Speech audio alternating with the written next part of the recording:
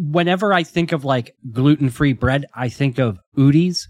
I think that's the company who makes the like gluten-free pizza crust. So every time I had to put them in a fridge for breakfast or whatever, they would always fall apart, no matter you touch them, and it's just like they crumble to dust. Because Udi's has no gluties, and that's why it falls apart. Got him. You got a snort out of that one. I honestly feel like you should like send a letter to Udi's. Be like, guys, I know you get solicited all the time. However, ladies and gentlemen, we got one.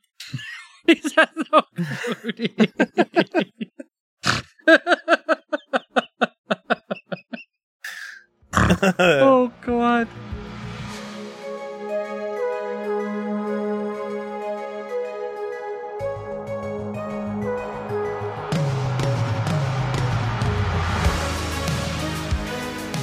Welcome back, everyone, to S1E1, a show where each week we pick a different sitcom, watch just the first televised episode, and forgetting anything we might know about the feature run of that show, rate it and decide if it's a show we want to greenlight or cancel.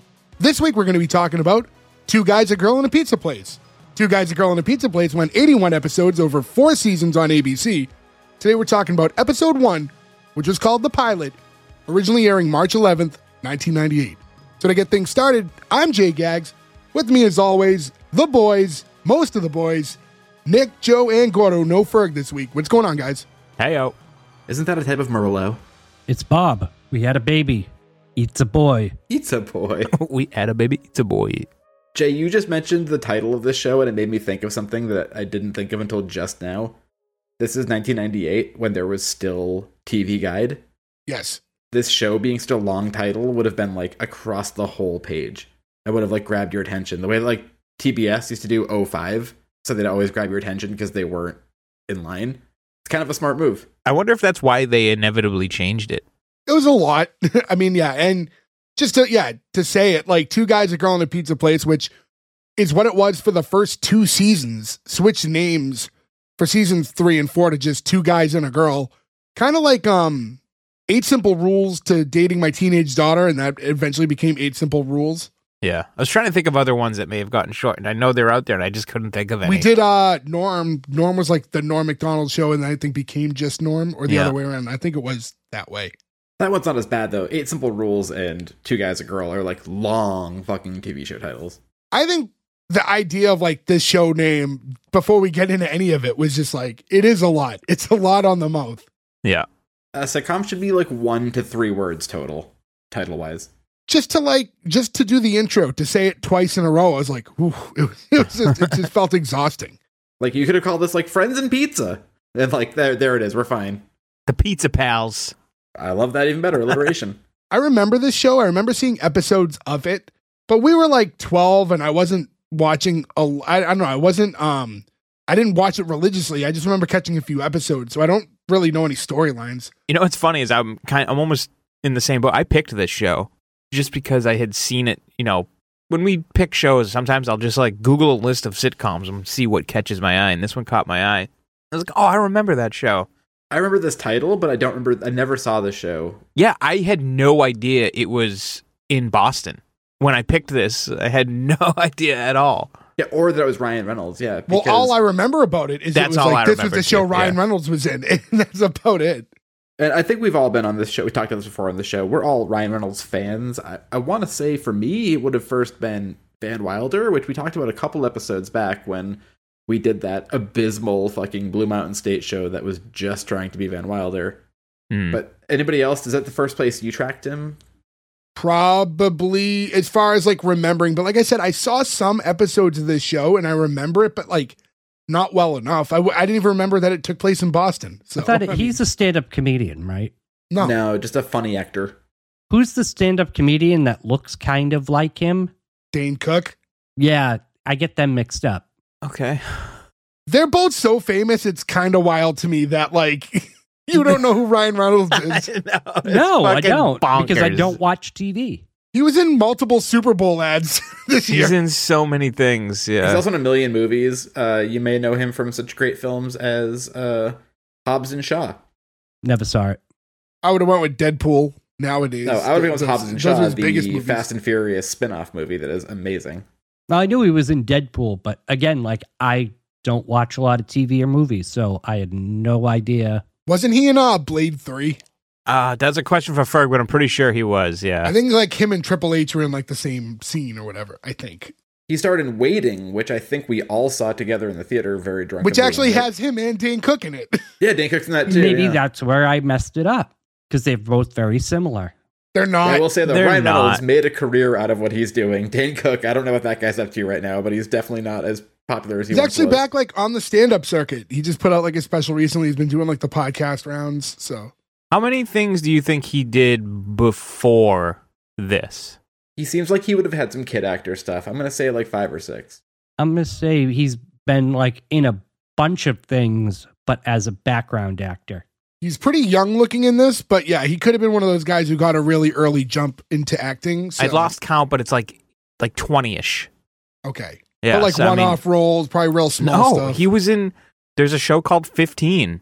He was in 18 episodes. The Odyssey, 13 episodes. Then one episode.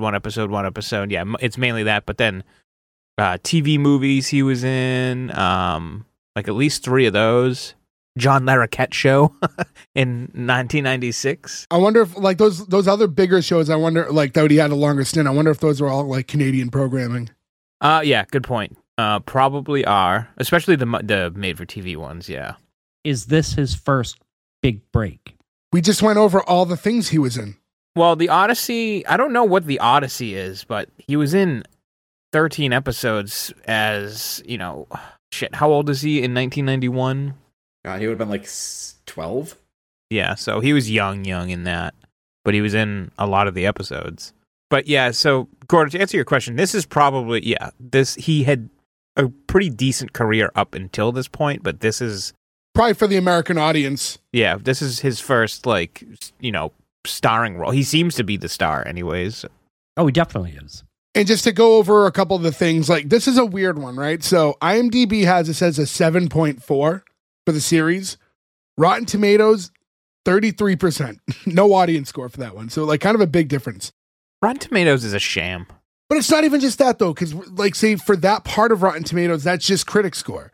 And IMDb is more of an audience score review thing. So we see that just on Rotten Tomatoes alone sometimes with the 2 scores being like vastly different from one another. In this show, I'll be completely honest. As we're going into this, full discretion, I don't know how I'm voting yet. Like, I really don't know. Oh, I do. I weirdly knew in this one pretty quickly, and it's in an order that may surprise you. Yeah, and real quick, I just want to remind everyone to go to S1E1pod.com. That's where you can find all the links to our social medias, everywhere we can listen to us, all that stuff. I like to preach on it all the time. S1E1 Pod on Instagram and X, our social medias that we're most active on. Definitely give us a follow there. Shoot us a DM. We like talking to you guys. We want to know shows you want us to cover. We're trying to work in some other ways to do some interactive stuff for you guys in the very near future. So keep on the lookout for that. And following our social medias is going to be the best way to know about that stuff. That's where we'll be announcing it. So again, S1E1 Pod on those. Jay will be dancing on Instagram Live. Yes, well, across all platforms. And I have a bad ankle, so I'm just going to be dancing from my seat. It's not going to be that entertaining, but we know we're going to do it to raise money. It'd be like, was it Guns N' Roses who had that tour where Axl broke his leg? So he had to be like in the chair in the middle. Everyone's running around going crazy, and he's like, "You're in the jungle, baby." His legs out. It's like, fuck me. Hey, good for him for fucking touring still, you know? Dave Grohl did that. Dave Grohl like broke his leg, right? And he just sat on like a throne for like, he had like a Game of Thrones throne that he sat in for a whole tour. Yeah. I mean, that's smart. Show must go on. Yeah, I mean, I don't have a ton of like info on this show to discuss like ahead of getting into the actual episode. I had no idea this was based in Boston. Where the pizza place is, like not in the show, but where the original pizza place they based it on is, I lived right near for like 10 years. What place is it? What place is it? Okay, so there's 2 different names that popped up if you look it up, but the one thing they will say is it's in Teal Square. So right where we used to live. So what was it?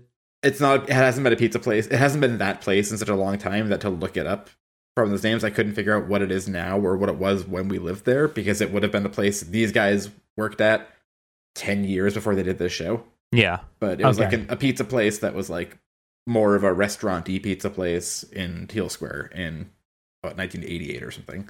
It was called the Broadway Eatery. So I assume the Broadway Eatery no longer exists? See, IMDb said that, but Wikipedia called it a different name. Oh, no, I went by IMDb. So I don't know. Yes, one of them is wrong. One of them is right. I don't know, but I had conflicting information on them. Well, either way, this was supposed to be in Beacon Street in Boston. Well, no, they name it like Beacon, like the Beacon Street, whatever. I mean, Beacon is an incredibly long street. Yeah, it's a very big street. Goes all the way down by me. I feel like we're playing the fucking Californians right now, and anybody who's not from Boston. There are people listening that could give a shit. Yeah. That whole conversation just needed to be, do you know this was based on an actual place that the creators used to go to when they went to Tufts? And we could have moved right along from that. Well, I thought it was interesting that a few of us lived right near there. Everyone but Jake lived right near there for a while. Sure, until Gordo asked you like 3 times what's the name of the place, and you just wouldn't tell him the name of it. Well, it's weird. So this and that happened, and then it moved. It's like, well, what's the name of it? When you said the name, and I can't confirm or deny that's the name. What do you want from me? Well, in any event, to get into the actual episode, it starts with Berg and Pete. Berg and Pete are the 2 main characters, and Pete's like working on something at the table when Berg bursts into the bedroom. Berg is the one who's played by Ryan Reynolds, and then what is it, Richard Riccolo? I'm sorry. Ricky Ricardo. Oh, Ricky Ricardo. Yes. Thank you. But yeah, he plays Pete. You know what's funny is when I was thinking about this show, I was thinking this guy was played by Nathan Fillion. No, he's in the show though. But then I was looking it up, and he was in the show at one point. I was like, okay, I wasn't crazy. He was in there, yeah. You know what the vibe he kind of gives is he has a little bit of a Jeremy Piven look to him. I have in my notes, this just feels like PCU. Did anybody, just their chemistry, the 2 of them talking to each other, does anybody else get a Randall and Dante vibe from them? Like, I was going to bring that up later, because there's a point in the episode later on where I really want to get into that, but this was Clerks in a pizza place at some point. Because this is only 4 or 5 years after Clerks, right? Clerks, want to say is like 94 or something. So I can see how that was definitely a part of what could be in people's brains at the time. Because like the universe was very hot at the time. What got me is less about the interaction, was he sounds like Dante. Like his voice is very similar. There's a lot of that, and it's also mixed with, and again, I want to get into it later, but it's you caused a problem and you're putting it on your friend because your friend's a little bit more of the loose cannon, but in reality it's your fault. It lines up with a lot of Clerks. A lot of the storyline here aligns with Clerks. Yeah. But unfortunately, whatever network this was did nix the line where he said, "Chicks with dicks who put mine to shame," which was the funniest part of the pilot that they did cut. And I wonder who had the rights to that Clerks pilot that never got picked up. Is that on YouTube? Can we find a copy of that just to watch? Okay, I'd like to see that. It's a very bad quality video. When I saw it years ago, I don't know if there's a better one that's emerged since, but it's something I'd like to cover. We haven't delved into pilots that didn't get picked up. We've kind of always talked about it. So maybe one day we'll do maybe a special month or something. Well, we're like the first televised, so if it was never televised, it's tough to do. That's a little bit of a cheat, but there also are rules. So, I mean, if there's no televised, then it's the closest you get. I think that's like a month we do, right? As long as they're on YouTube and people can check them out. Maybe some Patreon material. To that end, I will say my buddy Daniel, who plays in the band Rebuilder, is going on the View Askew cruise next week because his band is in the Clerks 3 soundtrack. So just they do a cruise? It's pretty cool.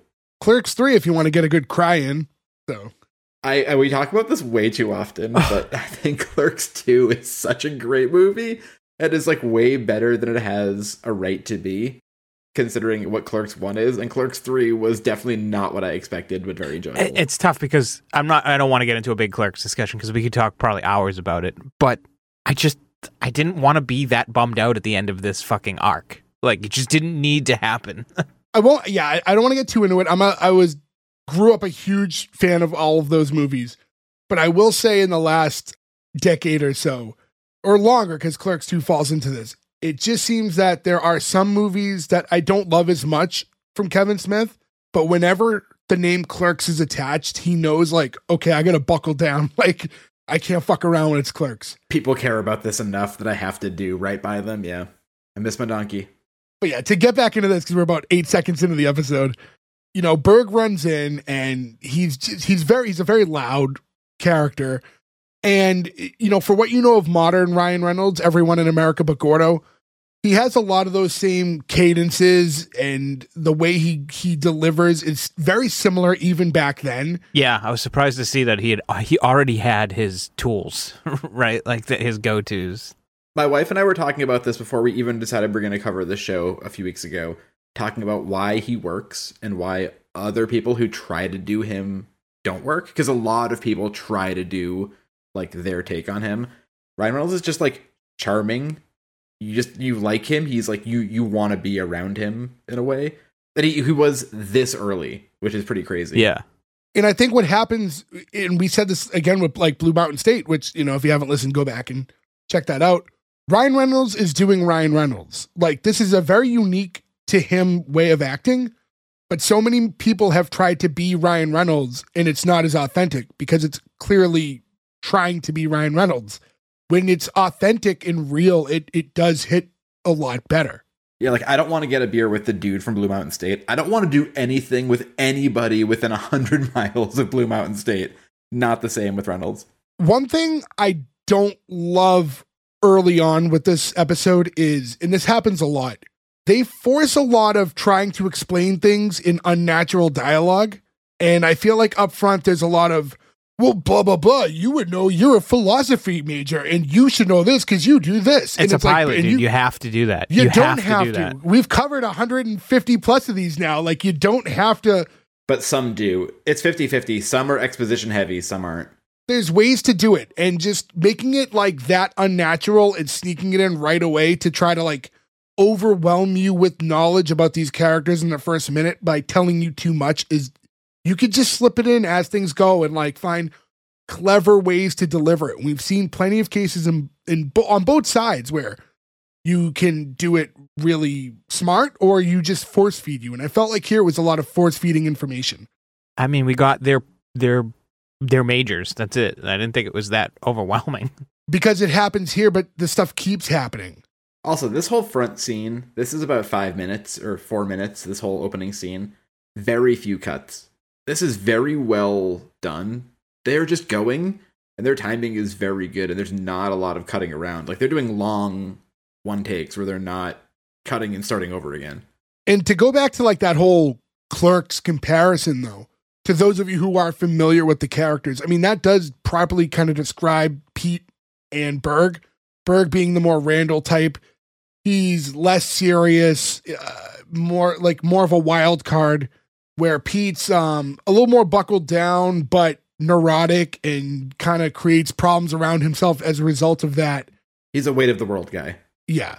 But we kind of learned in this dialogue too that Berg's someone who I think if applied himself more, because there was a point where he's like triple majored and like he's like a smart guy. Yeah, they allude to he's like a genius. Yeah. They said they're in grad school. They're not in college. They're in grad school here. Yeah, because he says later on, like Pete, that he's like about to turn 24 or 25 or something like that. Yes. But then like it was weird because after Pete's talking about how he was triple majoring and so how Berg was triple majoring without ever even needing to open up a book, Berg goes, well, that's the wonder of me. And he's like, you never try and apply yourself and blah, blah. It's like, didn't you just say he triple majored? What do you mean he doesn't apply himself? Like, this doesn't like, I think he's saying that he triple majored and still didn't have to try. Yeah, but that's not like, then he gets at him though and says like how he's not like applying himself. And he says he just skates by. It's like, well, that's not, someone who's just trying to skate by doesn't triple major in fucking grad school. No, it was undergrad that he said. Triple grad and undergrad. He said he was a philosophy major in grad school, which, I mean, I don't want to shit on philosophy majors or anything, but like, it doesn't seem but I'm gonna. super impressive to be in grad school for that and allude that he's a genius. Like, I this think is Gordo's opinion, not anybody else's opinion on the podcast right now. What? It is my opinion. I'm just saying that it's not like he was like in law school and in med school or anything like that could have demonstrated that he was more of a genius in that way. Right. So just to recap, for anyone who's attended grad school, unless you are a doctor or a lawyer, Gordo thinks that you do not apply yourself and you're not smart. He's not saying no right now. This is not an editing trick. He's just not saying no. No, I'm not saying that outside of those two. I'm saying that There's like 3 or 4. Yeah, there's a few, Yeah. but So Pete's going on and he's trying to explain he's just a little anxious, but it's because he spent all night working on this project and they both have work at 3:00 and he's going to be breaking up with his girlfriend Melissa today. Did anybody else think that they were going to go the route of accidentally breaking this thing before? Because I thought Ryan Reynolds was going to somehow destroy this thing that he needed today. Yeah, because it almost happened when he barged in. It looks like, I mean, is he in like architecture or something? Like he has like this. Yeah, it's got to be architecture. I'd imagine so, right? Yeah, he's doing diagrams and stuff. Also, their apartment has a full-size basketball net in it. It's a huge apartment, yeah. I mean, you can imagine, too, they're in a building in Somerville, probably somewhere. No way. Well, yeah, no. But, yeah, you're not going to find anything that big. But that's just, you can't make a set out of an apartment like that. So you got to embellish. I mean, yeah, but you can make a set and then like have like the little like laundry one, you know? Like it doesn't have to be a giant backboard. They also have like a golf green. We see the like a little putting green, which you don't need a lot of room for those, but I did that last week, actually. We have a long hallway downstairs, and we set up 2 cups and a golf thing in the middle, and we played golf for like an hour. It was great. you can also get the ones that are on the toilet. Like greens come in all sizes. what? Oh, those greens come in. I thought that was the name of a product. You're just saying that the putting greens come in all sizes. Correct. They have ones that go around your toilet, like those toilet carpets that, remember, like back in the day. I don't know if anybody has those now. Yeah, they're less popular these days. Yeah. I mean, what was the use of that other than like it keeps your feet warm, but also it's just going to collect like pee particles. Yeah, you're going to pee on it all the time. Well, I needed to collect pee particles. It's like the crazy stuff from generation before us where it's like you pave your whole backyard. Or like you get a fence and you put those weird metal slats in it, so you can like just get a different fence. Then like don't get the fucking chain link fence and have somebody spend 2 weeks putting slats all through it. You know what always stands out to me? I had one too. The padded toilet seat. Oh yeah. Why Oh, was yeah. that ever a thing? Eventually, a small air hole pops that, and then a bunch of pee gets into it, and then that thing is just like a weird water weight. It's so gross. Yeah, it's like a leather-ish too. Like so, you're just sweaty on it. It's gross. Everything about it is gross. I could see those making a comeback now that like this generation's locked into just dicking around on their phone all the time. So like now people probably are extending their toilet time by just like getting lost on social media. You got to find something that makes your feet not fall asleep or whatever when you're sitting. That's like the key to this generation. Like you're gonna be sitting for like 10 minutes reading a book, right, or on your phone. They're talking and Berg's trying to get Pete to play with that little putting thing we were just talking about. He tells him he can't. He's running late. Berg's like, oh, don't worry. Sharon's going to stop in soon and we'll just have her give us a ride. He's like, well, how do you know that? He's like, well, I stole her last roll of toilet paper. It's a weird. Yeah, That was it's weird. all to kind of like cycle back. It's very sitcom-y because that cycles back soon enough. And when they get back to the Melissa conversation, it's, well, what's going on? Like, why are you trying to break up with her? And he's just saying how, you know, they got a 6-month anniversary coming up and starts talking about the lease being up on Hong Kong. And was this like a popular topic at that time? This happened in 1997. Yeah. So the British Empire basically owned Hong Kong and gave it back in 1997. So there's like a whole big thing about that. Like there's a whole like sort of English reparations around this time where like they were giving stuff back. Like so the whole like the sun never sets on the British Empire thing was stopping being a thing. They weren't being like colonial, you know, like they were like, sorry about that, India and Hong Kong and all these places that we just like stomped over. So there's a lot of things that were like, this is interesting because this is not a show that mentions things that are happening right at that moment, but it mentions a lot of things that happened within the last 3 or 4 years, which makes you think this pilot script was kicking around for a while. And he's using that Hong Kong thing to kind of be a metaphor for his relationship with Melissa and about putting all this work in just for it to end. And he's going on about that. And he's saying like Melissa's great, but he just doesn't think that she's the one. And because of that, it's probably just time to kind of get away from this situation. He's also 6 months into a relationship. But like 6 months is a good amount of time to know, like, I don't think this is the person I want to be with forever. Like maybe I should just tear the Band-Aid off now. It's also not long enough. No, I disagree. I think 6 months is enough time to know whether or not she's the one, I don't know, but whether or not you want to continue being in a relationship. Okay. All right, well, that makes sense. I was going to say the one takes a little longer than 6 months. To know for sure that you're the one, for sure. To know for sure that you're not the one, I mean, you could figure that out on the first date. So, like, 6 months in and him being through that, like, that part of his relationship where he's like, we're about to hit a milestone and I don't know if this is someone I want to continue with. I think that's a fair argument on his side. Yeah. He should have nutted up then. Well, he's trying to. But not all girls bring you lasagna, right? That's the whole issue of this entire episode, so. That's how I knew she was the one. She also had a lasagna Monday. You are Dante. The one time. You were Dante once. So while this is happening and during this conversation, we see Berg take a hit of like an inhaler. And this is an ongoing runner throughout the episode. And we find out that on the side, you know, while he's in school and working at this pizza place, he also tests out pharmaceuticals, medicines to like find out side effects. And for not much money, he's like taking this inhaler throughout this whole episode for $50. What was $50 in 1997 though? Yeah, 97's different than now. Probably closer to 100, maybe a little bit more. I was gonna say maybe about 100, but that's still to put medicine in you and to find out what bad side effects you're gonna have. Like, I feel like I need a little bit of a payout for that.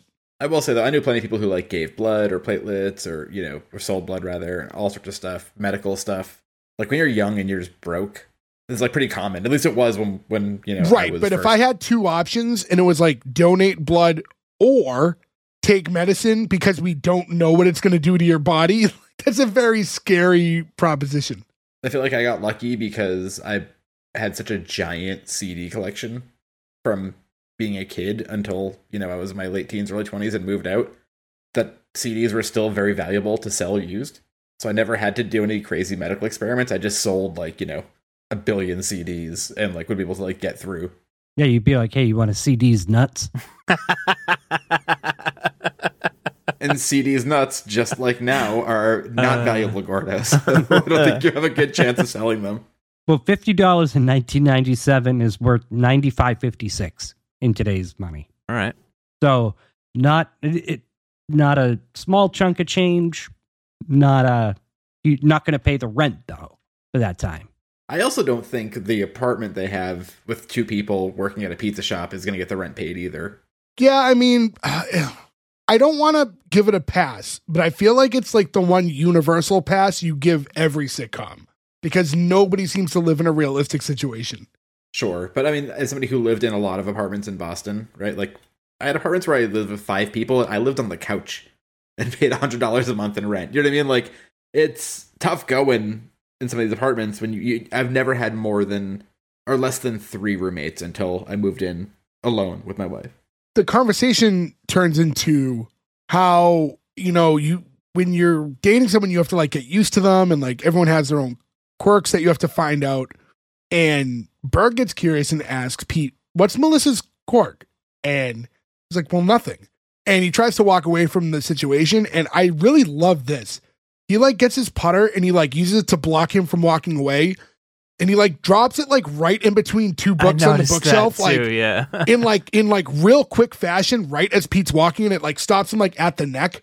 And I was like, wow, like the timing of that was phenomenal. I wonder if they meant to do it. I'm not sure that was even intentional. It was so perfect. It almost seemed too perfect to script. You know, like if you to script it that precise, I feel like you would do it a million times and risk puncturing him in the neck with the fucking putter.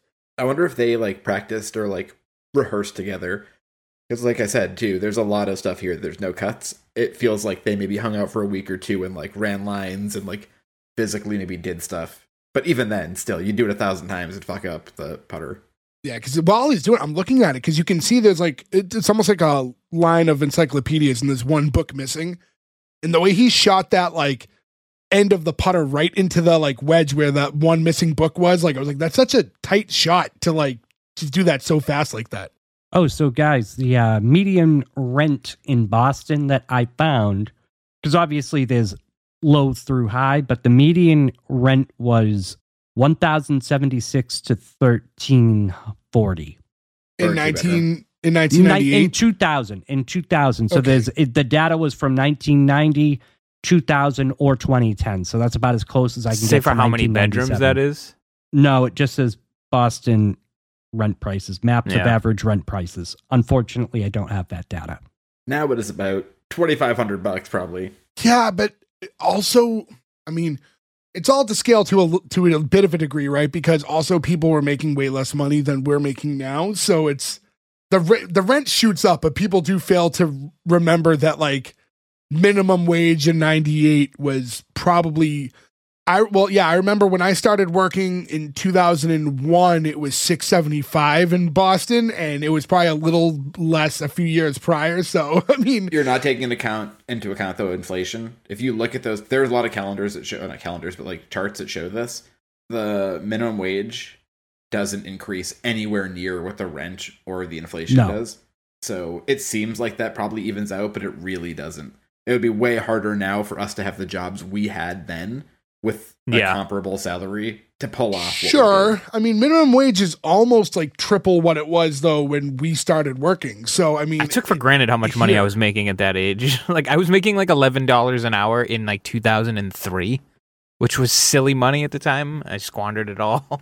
Oh, yeah. When you're like 17, you're like, I got tons of money. I was making dirt money. Like I said, I was... 2001, I'm pushing carriages for $6.75 and you're working like 3 hours after school a few days a week. And then you get your check and it's like $60. Like, okay. Yeah, you're not full time. Nick and I, we were lucky at the gas station. We got tips. So that would make a whole weekend sometimes. You get a busy Saturday, you can make $30, $40 in tips. I want to say my weekly was like $97 when I first started. Yeah. So what was everybody's first job? I know what your first job were, but I don't think our listeners do know. I pumped gas at a gas station. Well, my first way of getting any income before I had an official job, I used to, like on holidays, I used to like sell flowers outside of a pharmacy with my grandfather. Drug. I forgot about that. So I did that when I was a kid, but then my first official job was at the comic book store in town. That was the first time like I had like a proper... That was your first job? Yeah, it was before I worked at the supermarket. I started at the supermarket when I was 15. I worked at the comic book store when I was 14. Oh, okay. I was a dishwasher. My very first job was mowing lawns at the sewage treatment plant outside of our town.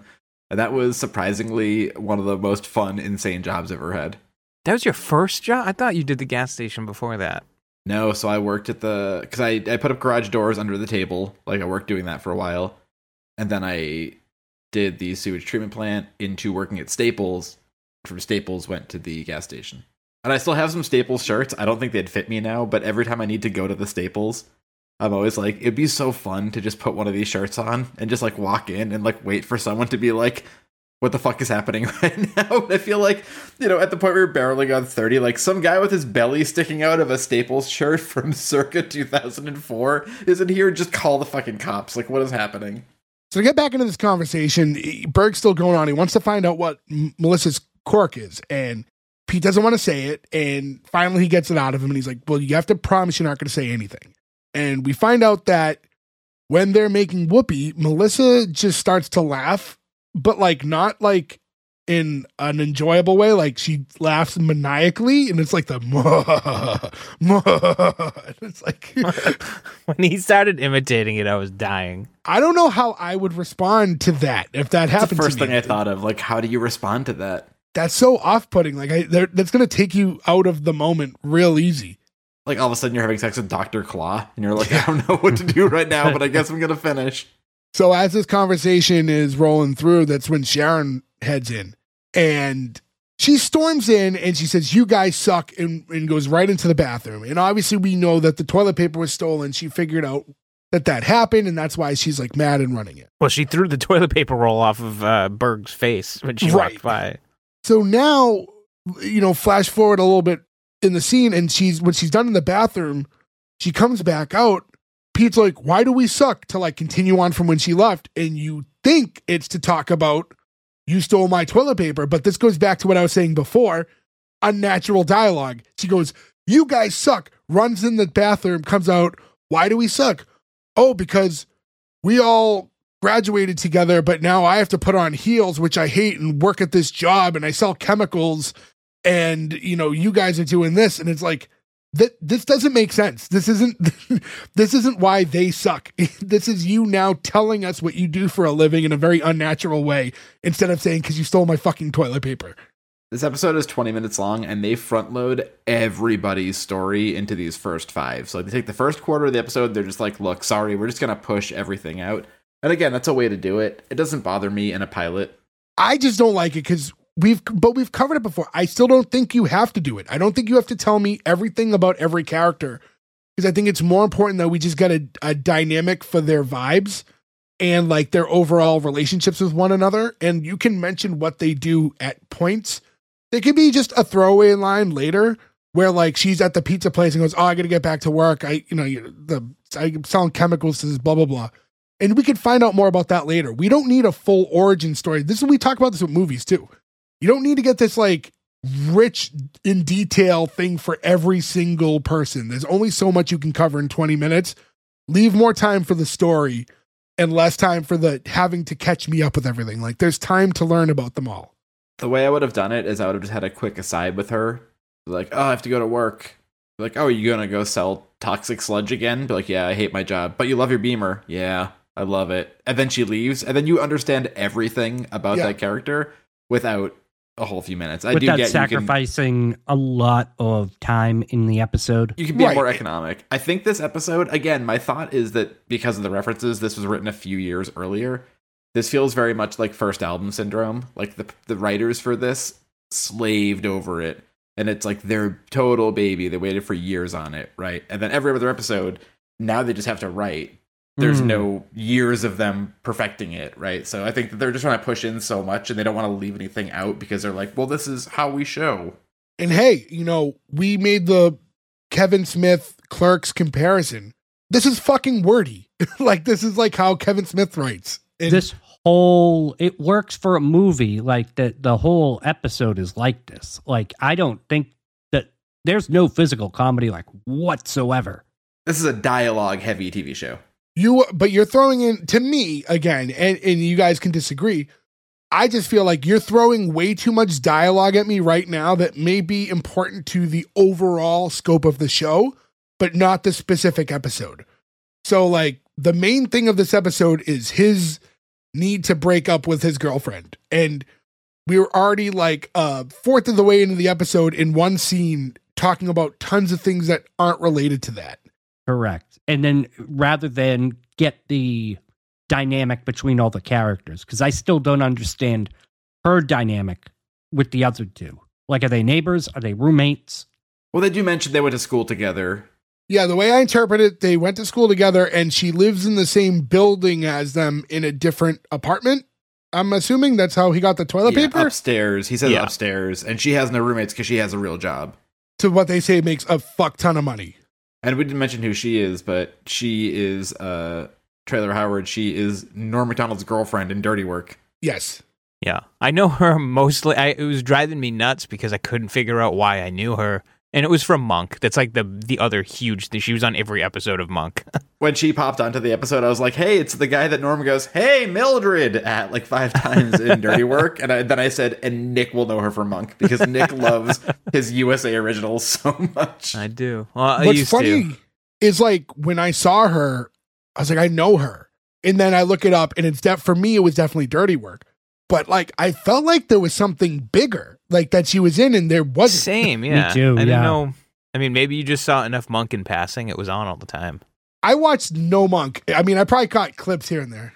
I've only ever watched an episode or two of it, but it was like my mom always watched it, so I always caught pieces of an episode. Nick, did you watch the movie? I didn't. I just, I'm not even sure I saw the finale of that show. I just kind of fell off of it.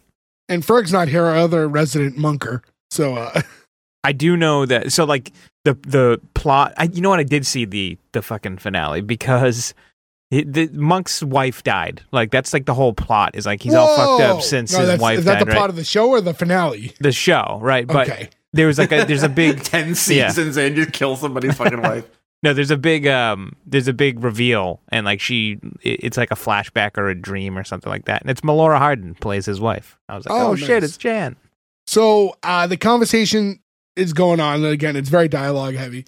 And it works into like before where they're convincing her to give them both rides to where they're heading. And in passing as they're leaving, Berg mentions, oh, Pete's going to be breaking up with Melissa today. And she goes, good. And he's like, whoa, I thought you liked her. He goes, lied. And we've talked about this before. It comes into play later. Too soon. But like, close your lips. Just whenever you have a friend who's in a fresh breakup, not even broken up yet, like didn't even pull the trigger yet, do not share your feelings. Or share them because the person who is going to be in that situation knows they're in the middle of a bad idea and they won't be mad later on when you talk about it, as we've described in this podcast. But in that case, just be like, support his idea, but don't be like, she sucks, because he hasn't pulled the trigger, so it might not work out the way you think. Now we get into the intro, and I'm a little confused here. So it's funny because what I thought when I watched it was validated when I was reading up on side notes. So I'm listening to this and I'm going, this is a cheap parody of Blister in the Sun. Yep. And then when I'm reading it, it says in the first season they use an instrumental version of Blister in the Sun, but this is not the same song. Not it. No. And now, now I'm going through YouTube trying to find videos, thinking maybe they had to like make a fake version for like syndication, but I found nothing that actually showed like the original, like an instrumental version of Blister in the Sun. So I don't know if it was fake information. Well, we've had this issue before, right? The version we find isn't the same because of, it's gone through so many licensing issues too in the past 30 years, by the time it got to us and however it got to it. Can you even watch this on anything? I don't think you can. It might be a Drew Carey situation. I don't know. Yeah. Well, like I remember one of them was like Grace Under Fire. I think the song changed. There's a bunch of them, situations like that. But Blister in the Sun is such a specific known riff. Usually when they do things like this, if they did use the Violent Femmes originally for the first season, usually you can find like a video somewhere of it with its original intro. And maybe it just doesn't exist right now, but I couldn't find anything to verify that they actually used an instrumental version of the song for the first season. But it is very much a fake version of that song. Yeah. That's gonna suck too when you're like a band who like that was like a fairly big song for them, but they weren't a band who became like massively huge or anything. You know what I mean? We're like, you couldn't just fucking license our song and like give us a few mortgage payments out of here. You had to just copy it enough to not pay us, you fucking dickheads. But you know what that is though? And I'm completely talking out of pocket, but it's usually not the band, it's whatever label they're on, and they go, yeah, you can have it. We want $500,000. And then they go, or we can find these studio musicians to copy the song yeah. and make the WCW version, and we'll just use that instead. I had a bunch of concerts that I had, tickets for when COVID happened that never actually happened, and one of them was the Violent Femmes and X, and I'm so sad that show didn't happen. I had a ton of tickets at that time. Most shows got like rescheduled and rebooked. The one that didn't get rebooked that really bummed me out was Millencolin, who like I'm a big fan of theirs, and they're from Sweden. I was gonna say they're from Sweden, so that's a tough tour. Yeah, I was like, oh, that's so awesome. Like, I think I saw them when I was a kid, but I don't even know for sure. I know they played like a Warped Tour early on that I went to, but I don't even know if I saw them. And now I was really excited to finally like go and like enjoy them as an adult, especially with all the albums that have come out since. And that was like the one show that they did not rebook, and I was so bummed. I got hosed the other way on it, where we had tickets to go see whatever version of the Dead Kennedys is out there now, but DOA was opening, so I really wanted to just go see DOA, and I was like, oh, it's perfect, it's downtown, like we'll go see DOA open, and then we'll watch like one song of whatever terrible version of the Dead Kennedys there is with whoever's singing now, and then we'll get dinner, it'll be great. And that was for like March 2020, so that got canceled, and then they were like, we're not going to refund you on it, this show will be rescheduled. And I was like, okay. And I waited a year and a half. And they were like, show is rescheduled. And now DOA is not on it. And I was like, can I have a refund now? And they're like, yes, you can. It's like, you could have just given my $40 back a year and a half ago. What the fuck? I had the similar thing with Ozzy. I was going to go see him in New Hampshire. And then 2020 hit. And I forget who was going to open for him. But they were, okay. Like, I think it was Alice Cooper. I've seen Alice Cooper before. Good show, Ozzy and Alice Cooper. And Alice is a legend. You're not going to be mad about seeing him. Yeah, exactly. I'm not going to be mad, but I've seen him before. And then it got rescheduled. And then he broke his hip. And that was the final thing of it. But he was going to come back again, and Judas Priest was going to open for him.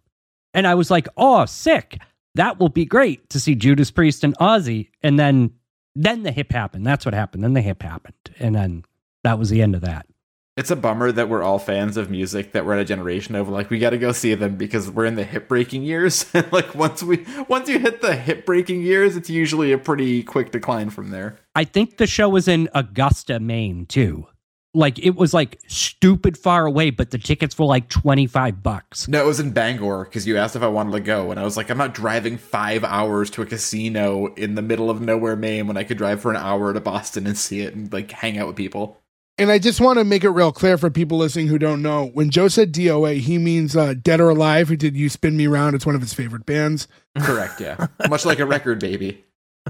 After this, we cut to the next scene, and now we're actually in the pizza place of the famed name, The Pizza Place and Two Guys, a Girl, and a Pizza Place. And again, that's this is the fictional Beacon Street Pizza that was based on the Broadway eatery in Somerville.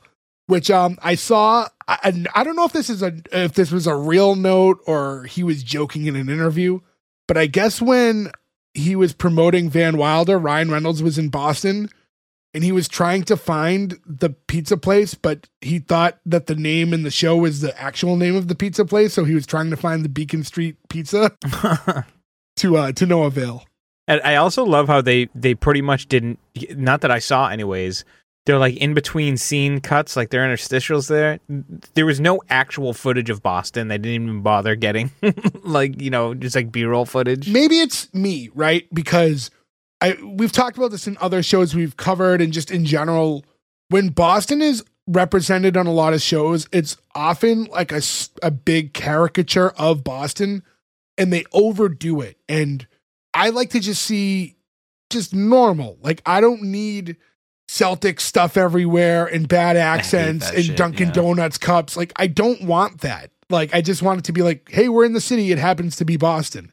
And here, I think they did that well. Like, this is just, they happen to be in Boston. That's it. I agree. When I was watching it, my wife was like, oh, this is set in Boston. Like, where are their accents? That was actually the first thing that she said to me was, where are their accents? And I went, well, they're transplants. They're college students. Yeah, right. They're not Exactly. from here, That is the way around it because we don't necessarily know where they're all from. And even if they're from Mass, but like not close to the city, that would justify that. Like, we have all big Boston accents. At times, Joe doesn't, but I don't have mine, mine is very dependent on how aware I am while I'm speaking. So like if I'm aware of it, it doesn't come out as strong. Mine comes out when I drive. So when we're in the pizza place, Berg and Pete meet up. Berg's asking Pete, how did it go? Oh, it went pretty good. He's like, oh, you didn't do it. He's like, no, I'm setting up a lunch date. We're going to do it here. Like, what? Why? Making her come to your work and then breaking up with her at your work is a weird I need home move. turf for this. Yeah. Yeah, you don't need the home field advantage there, buddy. You just do it, and then because you don't want her coming to your work after. I mean, she's not going to come, I think, after anyway. Like, you're not going to go to your ex-girlfriend's work unless you make the mistake of dating somebody you don't expect to be in a long-term relationship with who works at a place you go to all the time, which I think everybody we know somebody who's been in that situation, and it's always messy. Yeah. He does have a bunch of index cards with all these planned phrases and things to say under different circumstances. Like, when she starts to cry, like, what if she says this? And it's like, I think they're really painting the picture of like what kind of character he is with that. There's a little bit of an odd couple quality to the two of them, but I love the condescending nature too, though, of like, here's a bunch of cards I will read to you why this breakup is good for you. Like, that's just like the wrong way to go about this, buddy. While all this conversation's happening, you have Berg who's like fixing one of the cushions, like the leather cushions on the boots with like duct tape. And he's like yelling over to the owner of the place, Bill, about like, put a little bit of money into this place to, upgrade a little bit. And Bill, again, it sucks Ferg's not here, but he was shown enough in The Last Dragon. He's also in Richard Pryor's Moving, which I think is one of those amazing, underrated 80s movies. And like our famous line, not to get ahead, one thing that kind of bummed me out was I found out like after the first season, he got phased out of the show.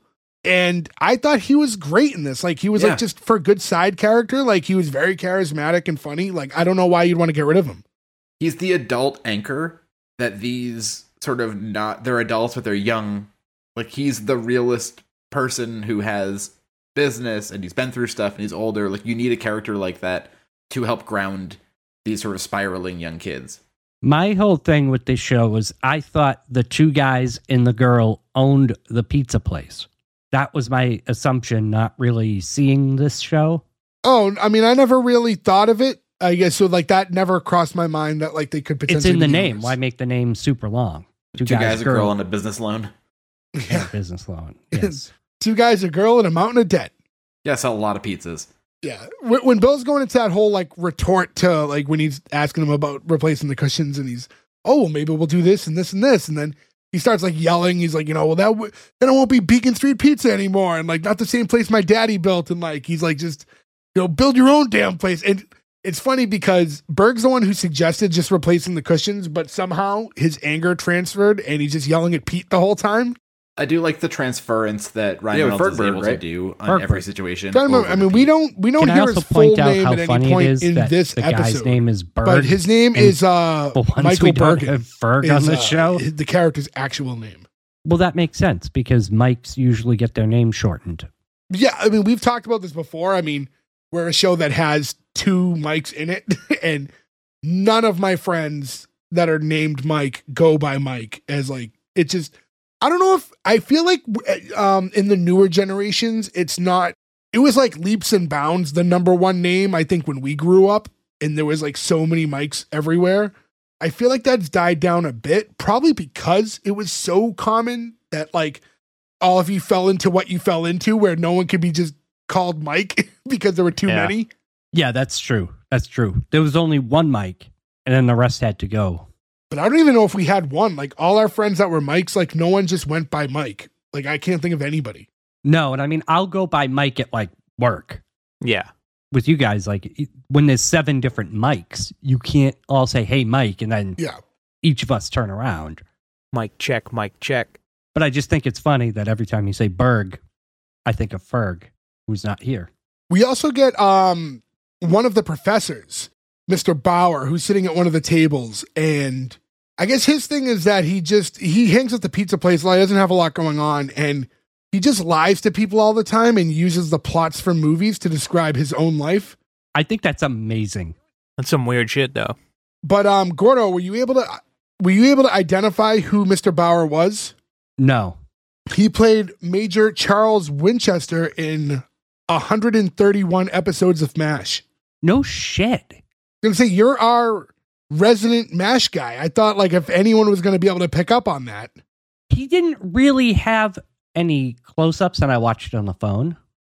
I've said before you watch on the phone. You always claim you don't. That is no way to watch an episode. But I mean, 130 something episodes of MASH. I thought like you being the MASH guy, right off. That's why we call you mashed potatoes. Why were you insulted by that? As if we actually call you mashed potatoes. You like look down in sadness. I don't want to be mashed potatoes. I don't know. I have no retort. That would be his big claim to fame. He has a lot of credits, but that was his biggest thing. David Steers. David Ogden Steers. Oh, no shit. Okay. Well, so when he is Major Winchester, he's clean shaven. Here he's got a mustache. He's an older fella now. This is 25 years later. Weirdly, the Misfits keep popping up in episodes, but he's the announcer in THX 1138. But yeah, in any event, Mr. Bauer, like our first introduction to him is him just going, "Hey Pete, I found that article on Marlon Brando's trainer." He's like, thanks, Mr. Bauer. Like, there's like, this, he didn't ask for it. He probably brought it up in conversation like during class one day. But again, I feel bad because I feel like they use that character to be the example of what you don't want to be. But he seems like a genuinely nice guy. He's just like lonely and makes up stories to be interesting. Was anybody else thrown off by that comment though? Like what that meant? Marlon Brando's trainer? Were like they trying to make a joke about Marlon Brando being overweight? I mean, like this is like Island of Dr. Moreau era Marlon Brando? Or do they mean like his acting coach? Like his trainer? Like he's like an Adler person, right? He's like a fucking method actor, aka not acting. Like I'm somebody now. Like it's not acting, it's something different. I didn't really think about it much, but I felt like if anything, it was just one of those follow up to a conversation we didn't witness. So like I didn't think much about it, and just kind of the absurdity of it was just enough to make you get that cheap chuckle. I guess, yeah. That's the kind of stuff that I spiral out on for 10 minutes, and I'm like, what did that mean? What kind of trainer did they talk about? This point of the episode is when Melissa shows up for her breakup dinner that she's unaware of. She heads in, and right away she has like a thing of cookies that like her. I guess she must be a teacher. Like she said, like her class made these, and she gives them to Pete. It is funny, Jay, for what you mentioned in the first sort of quarter of this episode, where they're just like, we're going to give you every single detail about every one of these characters to a point where you're like, this feels like too much. Right here, Melissa comes in, she's like, my students made these, and you're like, oh, she's a teacher. Yeah, but that's all you need sometimes, you know? Like, nobody questioned what her job is at that point. I don't know why they have to make cookies and then put it in this giant fucking basket like it's a holiday gift. Well, they all love Pete, she says. But it looked like an Easter basket. Like it was just, I don't know, it was just like a giant presentation for these cookies. But regardless, as we're recording this, it is Girl Scout cookie season. Have you guys taken part? Have you bought any? Do you have a favorite Girl Scout cookie? I have not seen them out anywhere yet. No, I haven't seen them. I couldn't tell you the last time I saw somebody selling Girl Scout cookies. They honestly. don't do that here. There were, I was going to say around us, there was some people soliciting. I bought them through someone else, but I haven't received them yet. But You're probably a Thin Mints guy, aren't you? Thin Mints? Yeah, Yeah. because they're phenomenal. Those and the Samoas are the best. So too. the Samoas are the best. Samoas are, I think, the best. Samoas are the ones with the caramel and the coconut. Right? Yes. Yes, it's like every couple years they flip the name back to Caramel Delights or Samoas. Yeah. depending- Okay, so I like the caramel delights. I like whatever they call those. The last time I bought them when somebody came to our house when I still lived in the city, and they knew where they were going, and they were like, no, this year we have gluten-free ones. I was like, get my wallet. Like, They weren't really gluten-free, though. It's just like Sharpie on the box. Right, but if they weren't, I would have bought like one box and like brought them to work or something. You know what I mean? Like, you're not Yeah. gonna not buy them, but I wasn't gonna like indulge if they were like, we have gluten-free this year, and I was like, I'll take like 5 of those, I guess. How Well, were they? Hopefully these are good. Were the gluten-free Girl Scout cookies good? Yeah, they were good. I forgot the flavor they were, but there's a lot of good gluten-free. As of this week, so Oreo makes a delicious gluten-free. Now that this week they made the golden Oreos gluten-free. Oh, good. You know, I don't even know if I told you guys. I think I did like send you a picture at one point. I recorded a whole video of me doing a side-by-side comparison review, and I just never edited it. Of the regular and gluten-free Oreos? Yeah, so like I did like a back-to-back taste test and like did the whole thing, and I was like, oh, I'll put it on our YouTube. And like, And your thoughts? Well, gee, I guess spoiler if I ever put the video out. But taste-wise, very similar. Texture of the cookie, very different. And that would be the one tell sign that they're different. They're a little crispier. That's what gluten does. So other than that, flavor, absolutely fine. But yeah, the texture is the main thing that you would have noticed different. They're one of the best ones. It seems like people have figured out that sort of thing, and pasta the best. Not a fan of the pasta. You got to get the right one. There's a lot of different companies, a lot of different blends. Okay, I'll give you that. Maybe I'm just having the wrong one. Same thing with pizza. Pizza's not... Pizza is usually terrible unless there's very few people who do it well. The problem is Gordo, you worked in the food industry for a long time. One person made one that everybody could buy. Yep. Like a mass market one, so everybody uses it, and that one stinks. Whenever I think of like gluten-free bread, I think of Udi's. I think, or Udi, is it? I think That's the name of company who brand. makes the like gluten-free pizza crust. So yeah. every time I had to put them in a fridge for breakfast or whatever, they would always fall apart. No matter you touch them, and it's just like they crumble to dust. And I'm like, why the fuck would anybody eat this? Like, what poor soul has to eat this shit? It's because Udi's has no gluties. And that's why it falls apart. Got him. You got a snort out of that one. That was good. That was good. That was good. I honestly feel like you should like send a letter to Udi's. Be like, guys, No. I know you get solicited all the time. However, ladies and gentlemen, we got one. He says no gluten.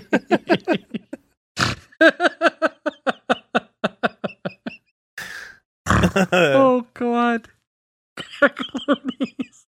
That's it. That's the end of the night. We're done now. You can have that one. Use that one if you'd like.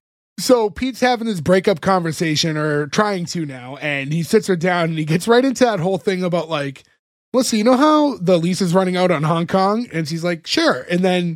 But then she goes into like, yeah, but there's a stipulation about how China has to ensure the preservation of Hong Kong's way of life, both socially and economically, for the next 50 years. And he's like, oh, all right, so like Hong Kong's still going to be Hong Kong? She's like, yeah. Oh. And like, it's just kind of like his whole, everything's out the window now. And and he's starting to fumble, and now he doesn't know what to say, and she notices the index cards, and then he spills water on them because he's trying to like fidget to get them out of the way. He's obviously very nervous, doesn't know how to present this situation. That's a lucky move by pouring the water on the index cards and making them pretty much illegible. He saved himself from the what if he left one on the table. Yeah. And while they're doing all this, you see like Berg and Bill watching on from afar and kind of doing the sports commentary where they're like, talking to one another. So that was like a fun cutaway. This is why you're sad that he's not in the further seasons, because he's so good as this character with them. Yeah, I thought so. I think him and Ryan Reynolds actually had good chemistry with one another. So when Bill goes, take him out, he's done. I laughed so genuinely hard at that. Like, he is so funny in this scene. You get the most Ryan Reynolds being Ryan Reynolds in this part too. And he's like, Bill, I don't believe we've seen the last of this feisty young girl from Wisconsin. Like the way he delivered, like, and I'm not doing it justice, but it is the quintessential like Ryan Reynolds cadence and delivery. It was right in this single line. Yeah, like that's watching that dude do whatever he's going to do for the next 25 years. And Pete walks over to them during this, like he excused himself for the table and he's like telling them how he can't go through with all this with them leering over him. And Berg's like, I have to leer. It'd be suspicious if I wasn't. She'd be like, why isn't he leering? And he's like rambling on. And while that happens, takes out his tape recorder again and goes, 310, starting to babble, because he has to log all his side effects, which I did think was a funny runner. I like this because, like, and going back to Dirty Work, right? Like, that was always a Norm Macdonald, like, note to self, right? Like, he would always do that, but it was just for his own edification. It felt a little bit like I was at the beginning of this. I was like, oh, he's kind of doing the Norm Macdonald riff. But then when you realize that he's doing it because he has to log any symptom changes for his things, you're like, oh, that's actually a really fun gag for the whole show that I bet they have a lot of fun with. Yeah, I was wondering if this was like a one-off or something that would continue on for future episodes. I would hope they do, because it works well. And then they're warning Pete he has to get back to the table before he loses his girl to Bauer. And he goes, oh, shit. And he runs over. And while Bauer's talking to Melissa, he's telling her a story. And we found out already that he kind of tells tall tales that all happen to be movies. And here he's clearly just talking about Jaws. It was, I don't know. I find it funny, but I did think it would have been, especially with the next example after two, I thought maybe he could have used movies that were a little more believable, but clearly movies, and not Jaws and Casablanca later and things like that. Jaws is a Massachusetts movie, which also feels like wrong place. People are going to know it. See, I like that, though. I thought that was funny that you would say movies that everybody is familiar with. Well, Joe, also, it's not, hey, this is a Massachusetts movie. Obviously, we're going to identify Jaws. It's you shot a fucking shark with an oxygen tank in its mouth. Like, it's like, yeah, that's the tell sign. Yeah, exactly. What if his whole thing was he just does Roy Scheider movies? So always he's just doing, he could do Naked Lunch, 52 Pickup. They do one of those things also where if you don't get the joke, they nudge you hard in the direction. They do it with both movies. He's walking Mr. Bauer off. He's like, you're a brave man, Mr. Bauer. And then you and Richard Dreyfuss swam back to shore. Like, it was like, just in case you didn't understand that this was Jaws, they had to like throw that one in at you. Yeah, I really liked that. I did like it. I thought it was a good joke, but it's a weird thing. I sometimes have these moments when I'm watching a movie, like thinking about when I first saw it. Like, I remember watching Ferris Bueller when we were like, I don't know, 10 or 11 or 12 years old. And being like, that's only a 10-year-old movie. It didn't feel like it was an old movie. At a point like this, you're like watching Jaws, and you're like, oh, at this point, Jaws is only a 20-year-old movie. The 20-year-old movie right now is from 2003. That's like after this TV show came out. You know what I mean? Like, time is just fucking son of a bitch sometimes. 4. Breaks. Yeah, I don't want to talk about it. While he's walking Mr. Bauer away, he's telling him, hey, like basically, you're a lucky guy, that girl you got over there. And Pete looks over at his girlfriend, Melissa, who's like, I think in that moment realized like he's making the wrong decision and should stay with her because he is a lucky guy and she's a good girl. He heads back to the table and now he doesn't even know what he wants to do anymore. And he's still fumbling around and things are like falling and he's obviously not acting his normal self. And she's joking like, what are you trying to break up with me? He's like, no, not at all. Why? Are we having problems? And she's like, no, you're just acting weird. And then she looks over to Berg, who's like not far away, and going, Berg, what have you done to him? Like being, just joking around. And Berg doesn't know what's going on. He's obviously not listening to everything. And he goes, hey, this one isn't me. I'm the one who told him he shouldn't break up with you. And you just got the no. Yeah. And like, she's obviously pissed, and he's trying to get around it and saying like, no, he's evil. Like that's not. And she's like, he may be evil, but at least he's honest. And she blows up on him. And basically it was just one of those, she just gives him like this big dialogue. She's going to leave. And then she's like, you know what? And goes back and starts talking to him and saying like 10 years from now, when you're fat and alone and you have to wear a baseball cap at Club Med to hide your hair transplants, remember, you had a good thing here and you blew it. And you start hearing cheering, and like right before they cut, I just assumed it was studio audience until you see it's like all the girls and like the softball team hanging out in the back that are cheering her on. What's great about that is such a good little thing, because you hear Ryan Reynolds mention that in a one-off line at the very beginning. He's like, don't go to work. Why don't we go watch the girls' softball game?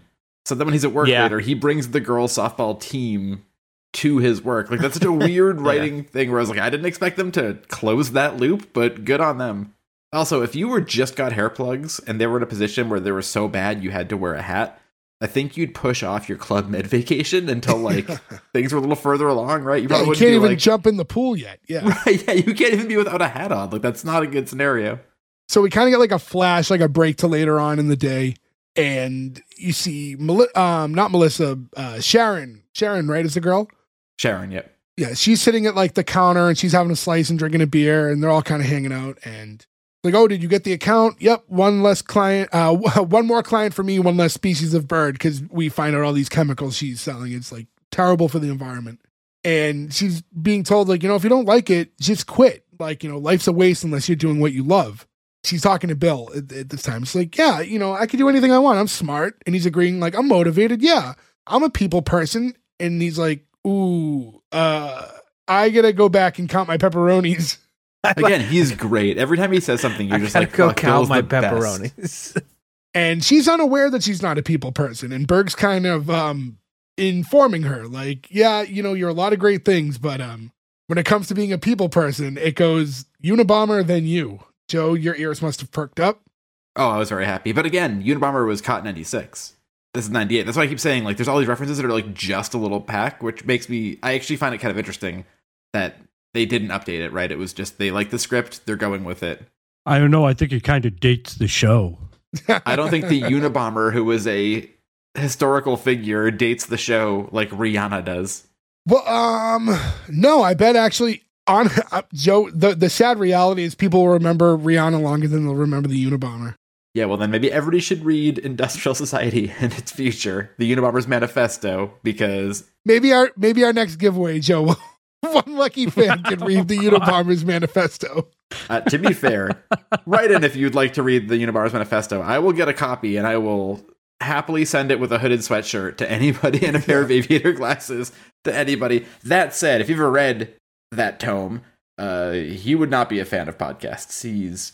That whole thing is about how ever since the Industrial Revolution, we've just been dependent on technology and machines, and we keep getting dumber and dumber.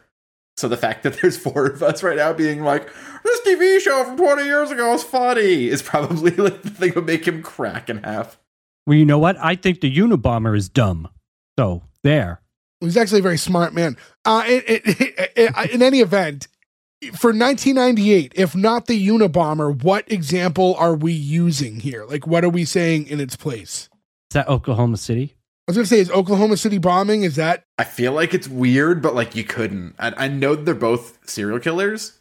I guess technically you'd consider Timothy McVeigh a mass murderer. That was 95, the Oklahoma City bombing. Oh, was it? OJ? Or is that OJ? That was before too. OJ was 94.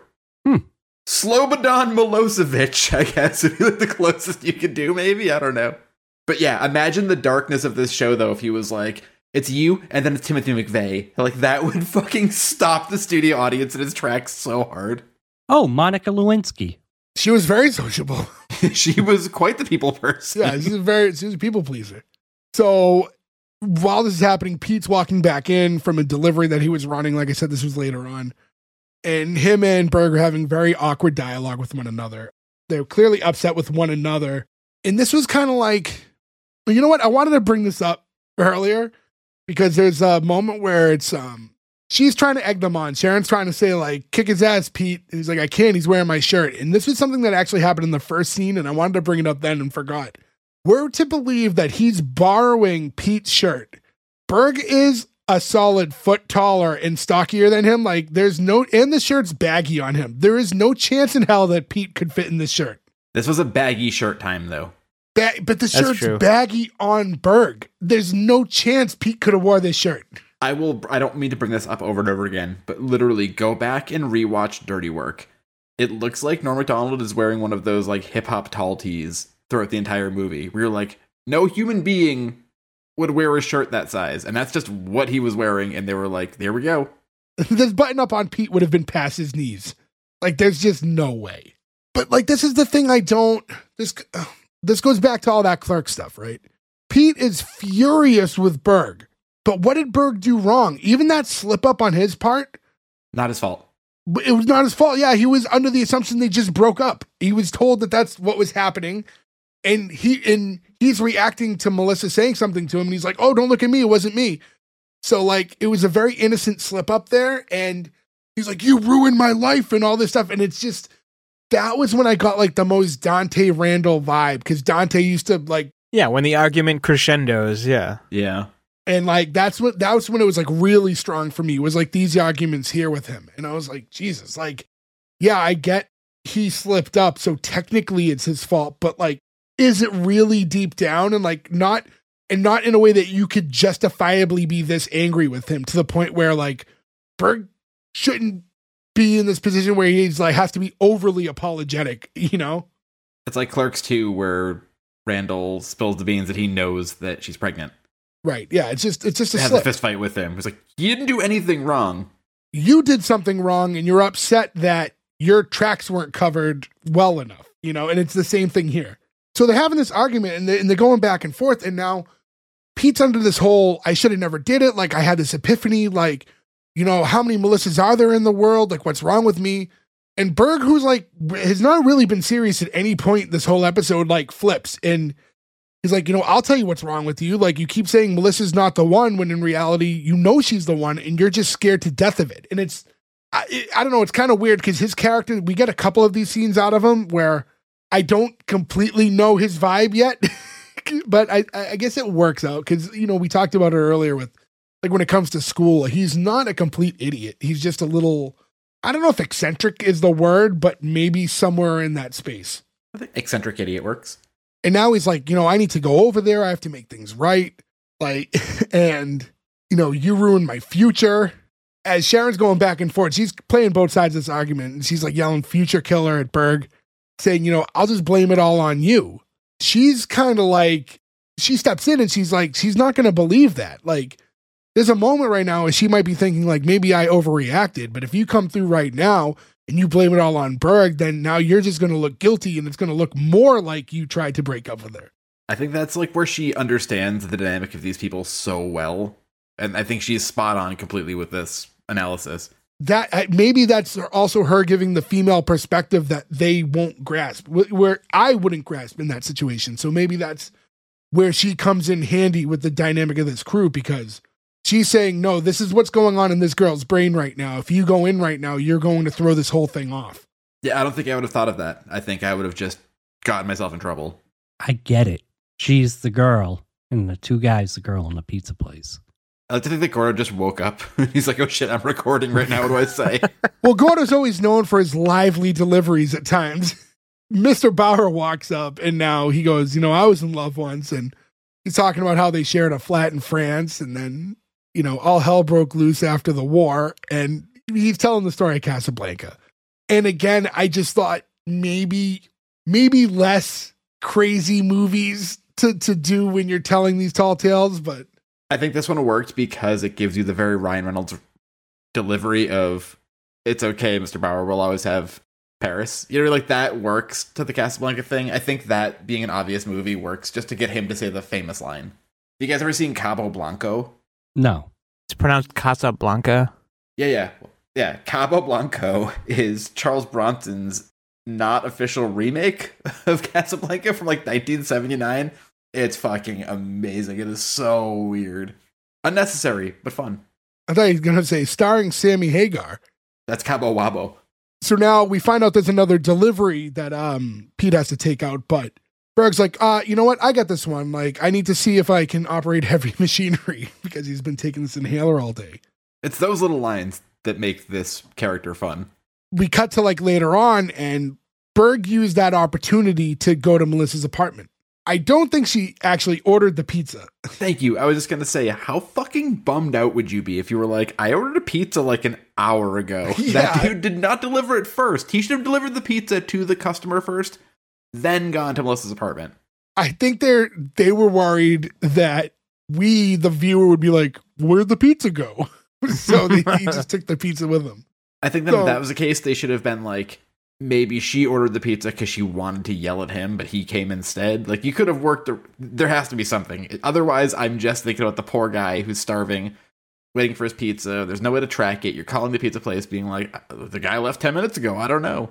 How'd you guys feel about the runner in this scene where he sees she has a bowl of oranges and he wants one and she doesn't want him to have one? And I don't really understand why that was the was thing strange. Yeah. And then I don't know what he did. He gets an orange later and he finally gets one and he just puts it on the counter, like at the bookshelf. He didn't actually want it. There's weird food stuff too. When you're introduced to Ryan Reynolds in the very first scene, he walks in with a hamburger with a bite out of it, but you're not thinking that he just bit it because he's smelling it. Like he maybe just found that burger. Like there's like weird choices with food that you're like, I don't know what this is supposed to mean. He's trying to talk to Melissa and get her back on board with, Pete and kind of right his wrongs. He's saying that, he's not an expert on relationships, but he's an expert on Pete. And he's just, he got a little confused and just, give him a break. He's doing a pretty good job at one point. He's giving all these great examples of like all these good things that like when Pete first saw you, his heart literally stopped. And he goes out for sushi with you all the time, and he doesn't even actually like sushi, but he knows you do. He's like giving all these examples that are like really warming her up. She's like very tickled by all of this. What was the impression that she does, that he said that she does well? Linda Ronstadt. Thought that was a random like that's a very random one. I mean, like she was very big in the 60s and 70s, I guess, but do you know what I always think of her from is when she's dating Barney on The Simpsons when he's the Plow King. And she does the song like, Mr. Plow is a loser, and I think he is a boozer. Like, she has a million big songs. I see her, and I just think of her in the hot tub with Barney.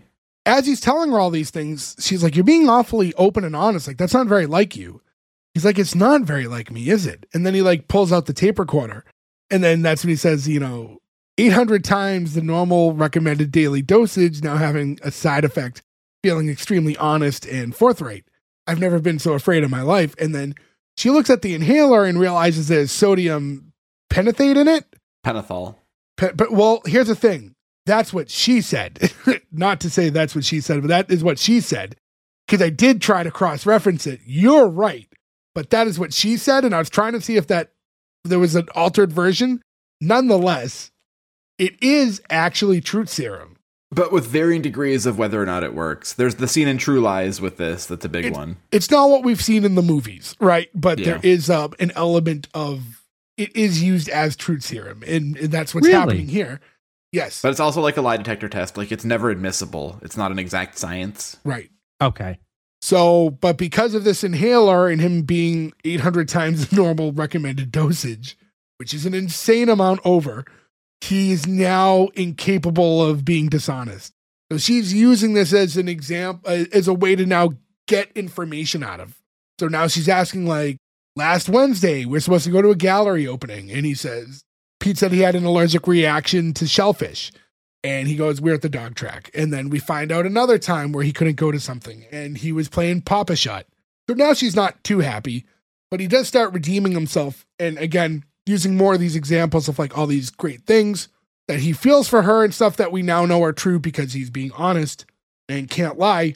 But unfortunately, also slips. And you laugh like a mad scientist during sex. I like that way of explaining it. The mad scientist. Yeah. Yeah. Yeah. And that like closed out. There's not even like, I thought there'd be more dialogue from there.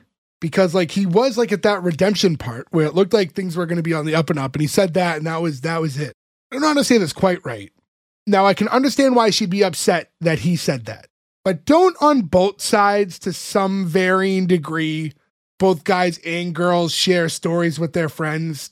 Girls do it more so than guys, I think. I think it's probably equal across the board, especially if it's something weird like that. Like, is that enough to not want to be with him anymore? Because I feel like if he did that, she would have told one of her friends. I feel like everybody, especially if you're in a long lasting relationship, I think it's just implied. Like, I'm going to tell this person something, and they're just going to tell their spouse or partner. Like, you just expect that. No, but I mean the reverse of telling friends things. I think, though, when it comes to guys, if I had to make a educated guess on 30 years of friendship with all of you guys, we share stuff like that more often if it's funny. I was just going to say, if somebody was like laughing like Dr. Claw during sex, like you guys would know. I remember one of our friends once when they went to college came back and he was like, dude, the other night I like rolled over in the middle of the night and like we just like started having sex. And I was like, and then what? Like expecting the punchline? Like I was waiting for like, and then I slipped on my mashed potatoes that I left out and like I fell out the window. Like you're expecting that? And he's like, no, just that. I was like, that's not a story. I don't care about that. I don't care that you got laid last night. I only want to hear about it if something funny happened or crazy. It's like slipping on mashed potatoes. Those crazy college kids. I'd tell you that, though. I wouldn't just tell you, be like, last night, around 2 a.m, I had sex. Like, it's not a story. You don't want to tell anybody that. So that's why I thought it was a little weird that was like the thing that destroyed everything, all the good building up he had done in that scene. But the scene cuts right there. So then we get back to like the pizza place when he's arriving back from the delivery. And he's like just running right in and saying like, I did a bad thing. Who'd you do a bad thing to? And I like that you had that moment with Bill and Sharon when they knew it wasn't them and they were both like, yes, in unison and high five. I do like too when he explains that he told her about the maniacal laughing, that Sharon just goes, so that's what that is, which means she hears it a floor above them. And he is explaining like, it wasn't on purpose. I was trying to do the right thing. I was trying to help. And it turns out the inhaler is truth serum. And like, I mean, I don't know. It's again, I understand why Pete's upset, but I feel like he's projecting so hard on Berg where it was like, he's just coming down on him and Berg's done nothing but try to make things better the whole episode. Yeah. It's just misplaced pretty harsh. And then because of that, it's tough because Pete's the main, like, even though all three, 2 guys, a girl, and a pizza, like they're all kind of built together, I feel like, at least in this episode, it feels like the show is supposed to be centered around Pete first. It's Pete's story, and these are like the ancillary characters. Right. And maybe because this particular storyline was focused on him, and maybe so that's our first impression. And Pete's the villain in this episode. Yeah. And that's tough though, when like the guy you're supposed to be following is the guy that you're like least rooting for. He's the least fun person of the bunch. Also, we didn't bring this up yet. I wanted to bring it up because it's on my list now, and it's probably going to be my next pick. But the actor who plays Pete, like you look up, what people did. He was in one of the very few Lifetime original sitcoms. It's called Rita Rocks, and it's Nicole Sullivan from Mad TV, and King of Queens is like a middle-aged woman, and then she finds a guitar in her garage and decides to start a band. Was clearly canceled for low ratings because that premise is just awful, but I cannot fucking wait to do that show now. I feel like that's probably on the list now that you're aware of it. Yeah, Rita Rocks is coming. Be prepared. Please make sure you do that when Ferg's around. That's going to be one that, like, I will make sure there's no way Ferg cannot be there for it. Yeah. I like here where they're trying to see if the truth serum has worn off yet, and he just says to Sharon, well, ask me if I like your hair this way. She's like, okay, do you like my hair this way? It's like, yes, very much. Oh, good, it wore off. So, yeah, an easy setup you expected, but still a funny payoff. It's a 100% projected joke, but it still lands. So now the two are both running outside. Pete goes first. Berg's trying to follow him out there. Berg asks Sharon if she could watch over the restaurant for a minute while they run outside. I like right off the bat, before they cut away to them going outside, you have the customer like saying, excuse me, can I see a menu? And she goes, it's a pizza place. And I was like, thank you. You know what kind of pizza there is, order the pizza. That's insane to ask for a menu. Especially in 98. Like nowadays, you go in a pizza place and they have like the Big Mac pizza and all these like crazy things. Right. That really isn't happening at this like run-of-the-mill pizza places in Boston in 98, you know? And even that too, we go to a pizza place that we really like, and we go there fairly often. I always get the same thing, and my wife looks at the menu for all the crazy things, and then inevitably always just orders the same thing she always orders. You know what I mean? Like, it's just, the menu's there for no reason. I do the same thing in our ramen place. I have my go-tos at a lot of places, but I do try to test the waters with other things and try to experience all these kind of like fun one-offs. I think I told you guys recently, our local Chinese food place, which we've shouted out a million times on here, Hong Kong Dragon, Winthrop, Mass, best Chinese food in the world. Represent. I order the same thing 99% of the times from them. So like I ordered for them like a week ago, and I'm like, I'm ordering 2 things that I've never had off this menu because they have all these things I've never tried in 30 plus years of eating at this restaurant. And they were fine. They were good, but I'm so locked into my meal, so I try once in a while to venture out. What's Jay? Jay's the S9 no onion in the rice with egg roll and chicken teriyaki? Chicken fingers, usually. Chicken fingers, damn. S9 being fried rice and lobster sauce, for those of you who don't know. I would always do the no onion as well, and they were very sweet to us. So they would always let us. They would make us new rice if we came in with no onions. Yes. Aren't we all S9 based, though? I like it. I get all different things from them, though. You guys are all very creatures of habit with them. Like I said, now I feel like I'm trying to see what else they have to offer. Just, out of curiosity. Trying to spread your wings. Chicken wings. So now we're back outside, and, the two are arguing. And this is, again, very Clerksy. This is another Dante Randall argument the two of them are kind of having here. But there is that admission from Pete at this point where he's like, I'm not mad at you, I'm mad at me. And he's kind of just going over his life and saying how he's about to be 25 years old. And when his dad was 25, he was married and he had a house and he had him already. And he's like, what do I have? A guy at a pizza place. But you know what? This is a logical thing to feel, because I feel like it's even more so in our generation. You know what I mean? Now he's almost 25, now we're all past 35, and I feel like the world has changed so much in that more people than not now aren't 22, married, have a kid on the way, bought their first house. That's just not the world anymore. Yeah. No, it's very different. And that generation was 1 foot in, 1 foot out. They weren't really where we are with things yet. They're being like 21 and or 20 or whatever, maybe not even 21. But like stumbling into my house, just like so drunk at like 4 a.m. once, my dad just being like, I have no relation to this. I don't know what to say to you because my life was so different, you're like, oh shit, yeah, that's weird. And there's an argument to be said either way, right? There's a lot of people of the older generations, and there's people that are our age that settled down really early and are very happy, and that's great. But I do think it's nice that there's less pressure than what Pete's feeling here, because, now I think it's very normal to be like, I don't know what I want in life yet, and I'm not going to rush myself into anything until I know what I want. And I want to live a good amount of my life and do all these things and travel and just check off all these boxes before I put myself in a situation where I'm tied into this life now and I'm not fully ready to be. I love having stories and like experiences, you know what I mean? And being able to have that and then sort of move on to different parts of your life. And I think it's good to do it for me personally. I know we have different opinions on how we all live our lives in this. Jay is like a complete FOMO guy. I have fear of missing in or being involved in anything anymore at this point in my life. I love having those things, but I don't want to do most of them ever again. But I did them, so I'm good. I have things that I want to check off, but it's mostly traveling at this point. I just want to see places. For sure. I mean, that's part of it with me. It just, there's a lot of world out there, a lot of things to do, and time's ticking, and I'm getting older. I mean, it's tough. There's no right answer.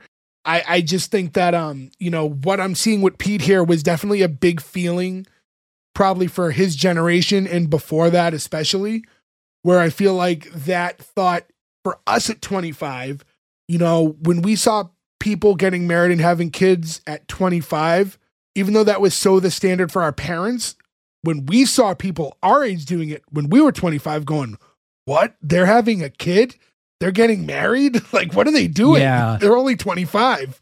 Not the one thing we didn't see, though, from our generation at 25 was buying a house. That was the one thing that really spread itself out from our parents' generation to us. The world put a big block on us on that one. Yeah, that one was a lot tougher.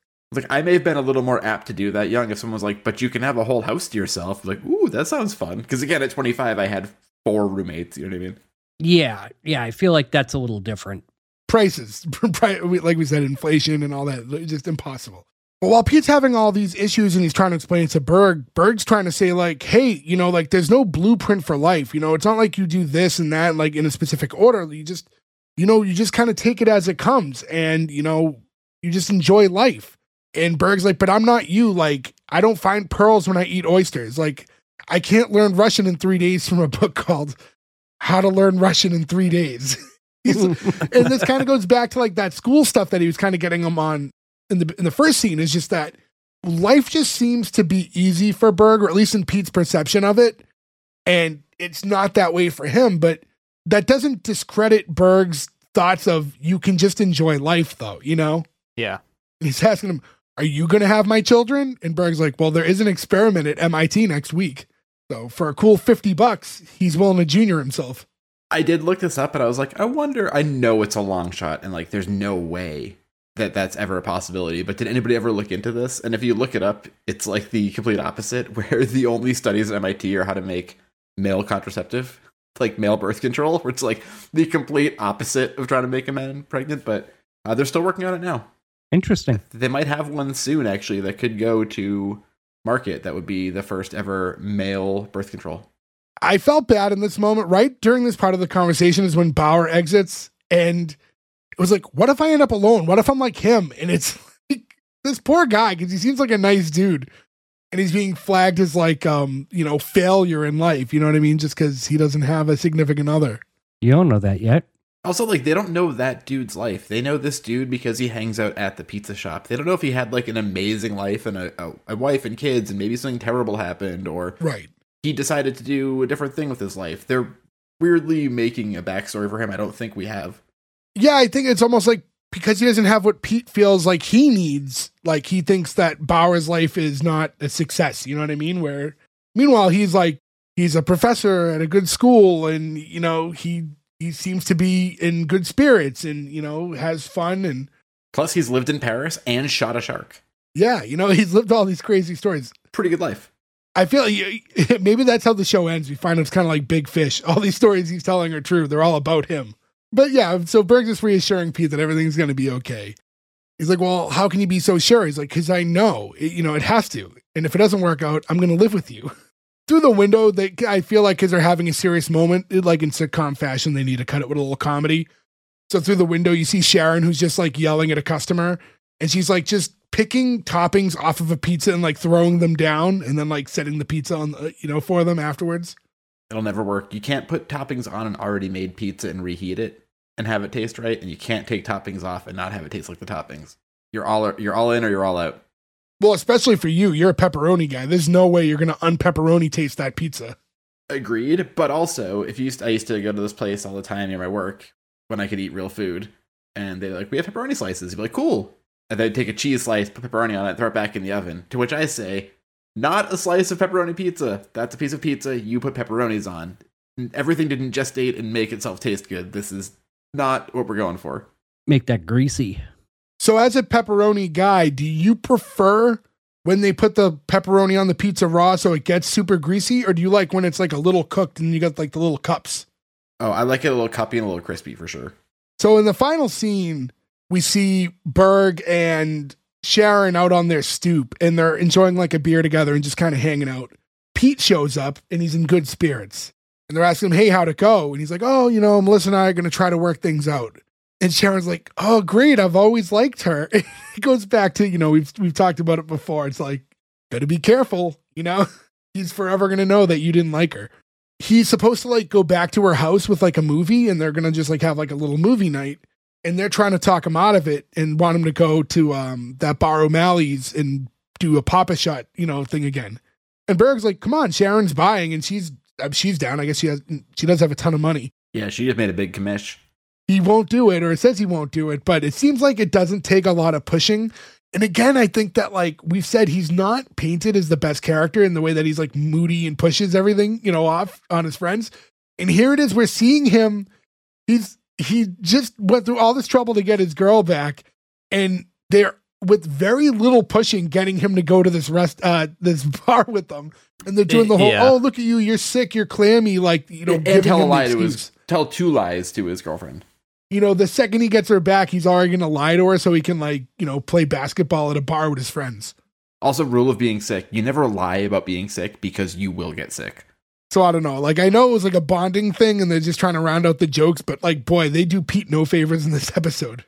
But I think it's a good way to end it because you understand solidified what that relationship is between those three people. And that's the episode.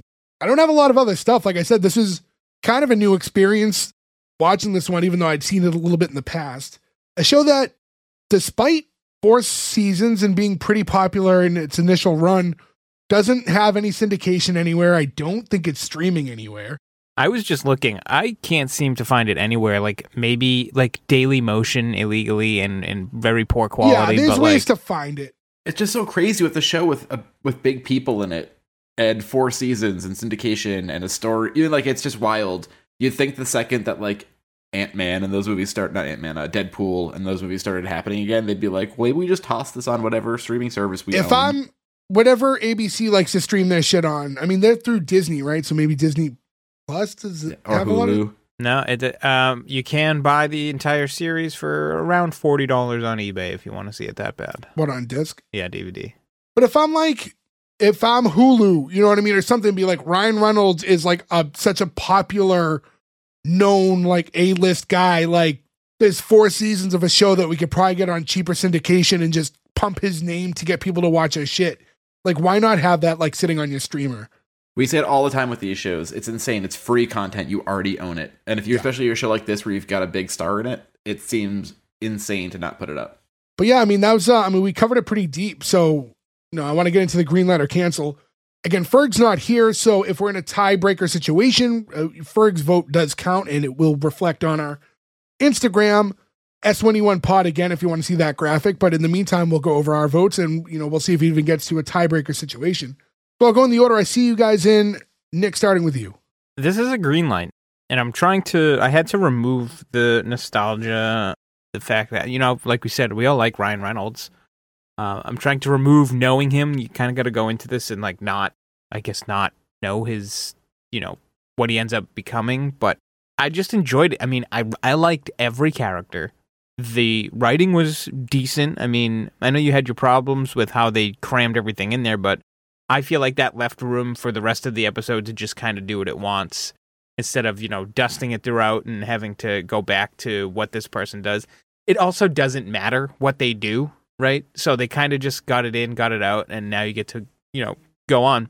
It's just a very, I don't know how to explain it. It's just a really good run-of-the-mill sitcom. Like, you get everything you want out of it. I think it checks a lot of the boxes, and I definitely want to see more. I'm bummed that it's nearly impossible to find a way to continue watching this, because I would definitely keep watching it. So, yeah, easy green light. Joe. Yeah, I agree with Nick. It's a bummer when shows like this aren't on somewhere to watch, because I would watch all of this, and I always do talk to my wife after we watch these and say, this is one we could or should or would, right? And this one doesn't.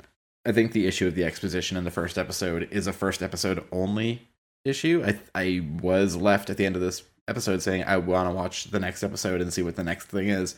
I'm also weirdly intrigued coming at it from a later standpoint to be like, so what happens with the pizza place? What happens with Nathan Fillion, right? Like, enough about it where you're like, I'm intrigued to see where this goes. And Ryan Reynolds is always going to be weirdly super funny to me. I wish that somebody at any of these streamers ever listened to our show and would just put this shit up, because it would make life a lot easier. Then again, last time I said that, I bought a whole series, paid a bunch of money for it, and then it was free streaming like a week later. So I don't know what to say about that, but I would watch more of this, and now I want pizza. Green light. Gordo. I too am going to green light this, but I didn't like this episode. I thought it was too front heavy, but I get that they're setting up, the characters and everything like that. I think the first two scenes they could have did a lot less and then just kind of went right into the story. But the bones are there. It's intriguing enough. The actors are good enough. I mean, I don't know if I'd go and seek it, but I wouldn't turn it off if it were in syndication and I flipped through the channel and it happened to be on. So that's the way I feel about it. So green light. I'm in a weird point. I thought I would have more of a solid answer by this moment when I need to have a solid answer. So I don't know. It's like I do have a lot of problems with how it was structured up front. I like Ryan Reynolds. He's just being Ryan Reynolds. It's not as refined because he's young. It's not quite, as we get it later on. There's a lot of good dynamics between character to character. There's a lot of good chemistry there. The main character I don't love. I feel like he's a little exhausting in the way he projects, and it's tough when your number one guy is someone you're not rooting for. I'm really struggling. Man, I don't know. I don't feel... I think I'm going to just cancel this one. But it was a real toss-up. Something about him just didn't do it for me. It's weird because of all the Clerks comparison and then like that being like one of my favorite movies. I don't know. There's something about Pete's character that was a little exhausting for me at times. I guess I would curiosity watch another episode if it was presented, but I wouldn't seek it out just to see kind of how it changes. But yeah, I'm going to go with the cancel on this one. That being said, it doesn't matter because we already have 3 green lights. So despite my cancellation and whatever Ferg ends up doing, congratulations to 2 guys, a girl, and a pizza place. You do live on to see episode 2. I want to thank all of you guys for listening. Remind you again, S1E1pod.com is where you can find all the links to our socials. S1E1pod on Instagram and X. Please interact with us. Let us know shows you want us to cover. Things you'd like to do. We want to do more stuff with you guys. We have some stuff lined up. We'll get into that in the future. Be sure to follow our socials because that's where we're most likely to announce all that stuff.